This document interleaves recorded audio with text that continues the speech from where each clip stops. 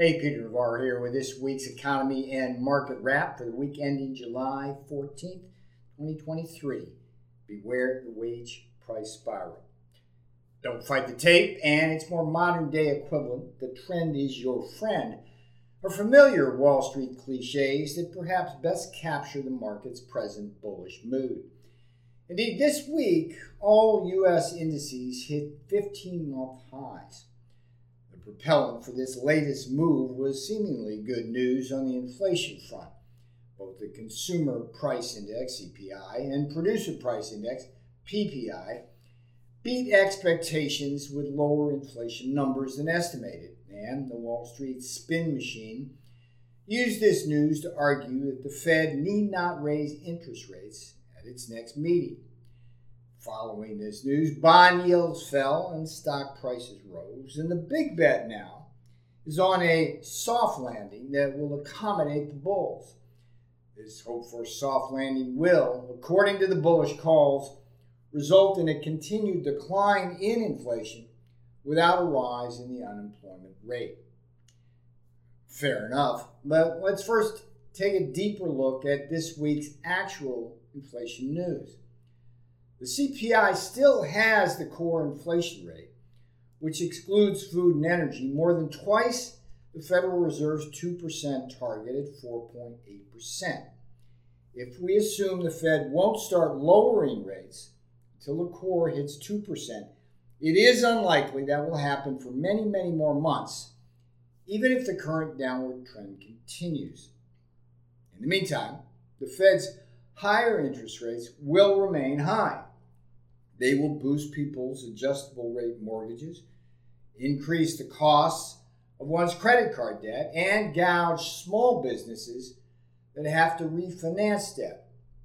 Plus, as they teach at business schools, the higher the interest rate, the fewer the capital projects pencil, and the less investment is made. And do note also here that the rate for a 30-year fixed-rate mortgage is over 7%. As a second quite related issue, the current downward trend in core inflation may well not continue. The big concern here is the kind of wage price spiral we witnessed in the stagflation of the 1970s. This spiral started with a price inflation shock that eroded the real wages of workers. Remember here that real wages equal the actual paycheck minus inflation. And for roughly 3/4 of the time Joe Biden has been president, real wages have fallen. So here's the deal. When real wages fall, workers then demand compensatory wage hikes. This is the other shoe dropping on the wage price spiral. In a very tight labor market, such as we are witnessing, workers are likely to have enough bargaining power to get these compensatory wage hikes. In addition, the U.S. is facing a likely labor strike at UPS by the Teamsters this summer, while there is also trouble afoot at Amazon. The endgame may be both more supply chain disruptions and a spike in wages that will feed into a wage price spiral. Of course, as this wage price spiral unfolds, core inflation is unlikely to fall further and more likely to start rising again. So we will keep our eyes on this over the next 6 months. A third potential fly in the soft landing ointment has to do with the forecast of very tough times ahead for the commercial real estate industry. In a post-pandemic world, where remote work has hit major cities like a neutron bomb, many analysts see a collapse in a commercial real estate market plagued by historically high vacancy rates that will spill over into a banking crisis. Inevitably, any such crisis will tighten credit. Fourth, there is the excess savings problem that must be addressed. The problem here is that there isn't any excess savings anymore. During the pandemic, savings rates ballooned as people couldn't spend their money freely on things like travel and entertainment. Meanwhile, lucrative government programs stuffed cash in the pockets of many Americans. Once, however, the economy opened back up, Americans began using their excess savings to spend like drunken sailors. And frankly, it's been a heck of a party. According to the Federal Reserve, however, excess savings will be gone by the end of the year. This, in combination with a fall in real wages and income, means far less purchasing power, and the key macro point here is this: consumption accounts for more than 2/3 of growth in the GDP growth equation. Look, therefore, for consumption to weaken and growth to slow as consumers are tapped out and real wage growth remains slow to negative. In closing, it was indeed a very good week for the bulls. From a purely technical trading perspective, the market trend is clearly up. And on this technical signal alone, U.S. markets, along with markets around the world, are likely to see more green than red days, at least for a while. That said, I remain wary and see lower risk generating income in short-term treasuries now than rolling the stock dice. My only major stock holding is an exchange-traded fund for India, symbol IFN. I see India in a secular upswing because of favorable demographics. More about this in a future missive. In the meantime, watch your back and protect your wealth. Peter Navarro, out.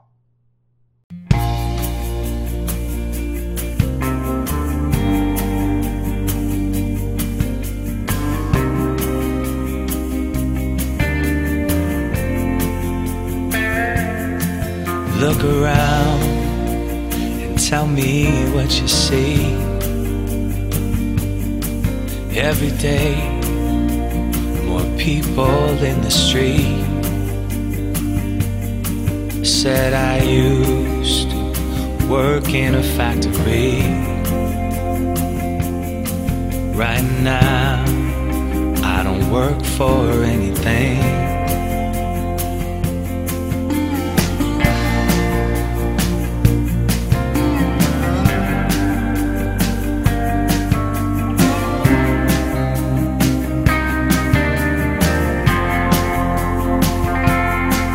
It's not me, but my family I wish to feed.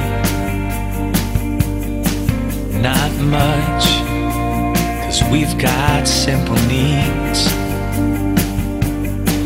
Too bad they sent our jobs away.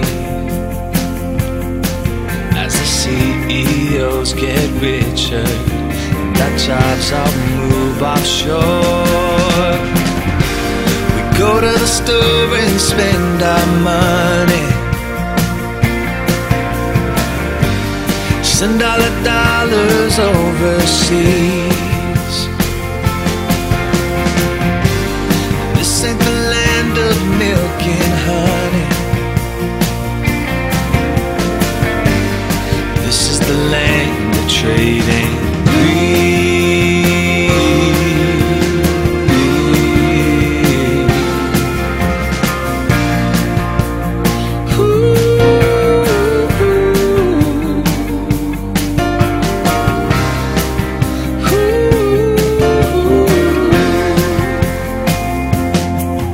My brother got his college degree. He dreamed of running a factory.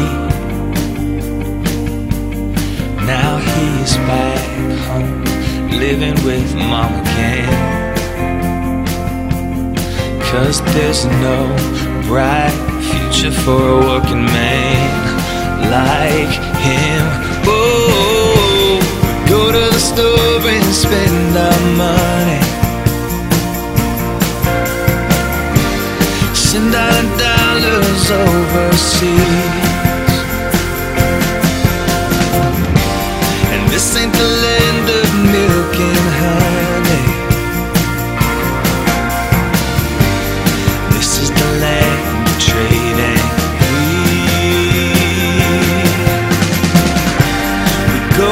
store and spend our money. Yeah, send our dollars overseas. Whoa, this was the land of milk and honey, and now it's the land of trading.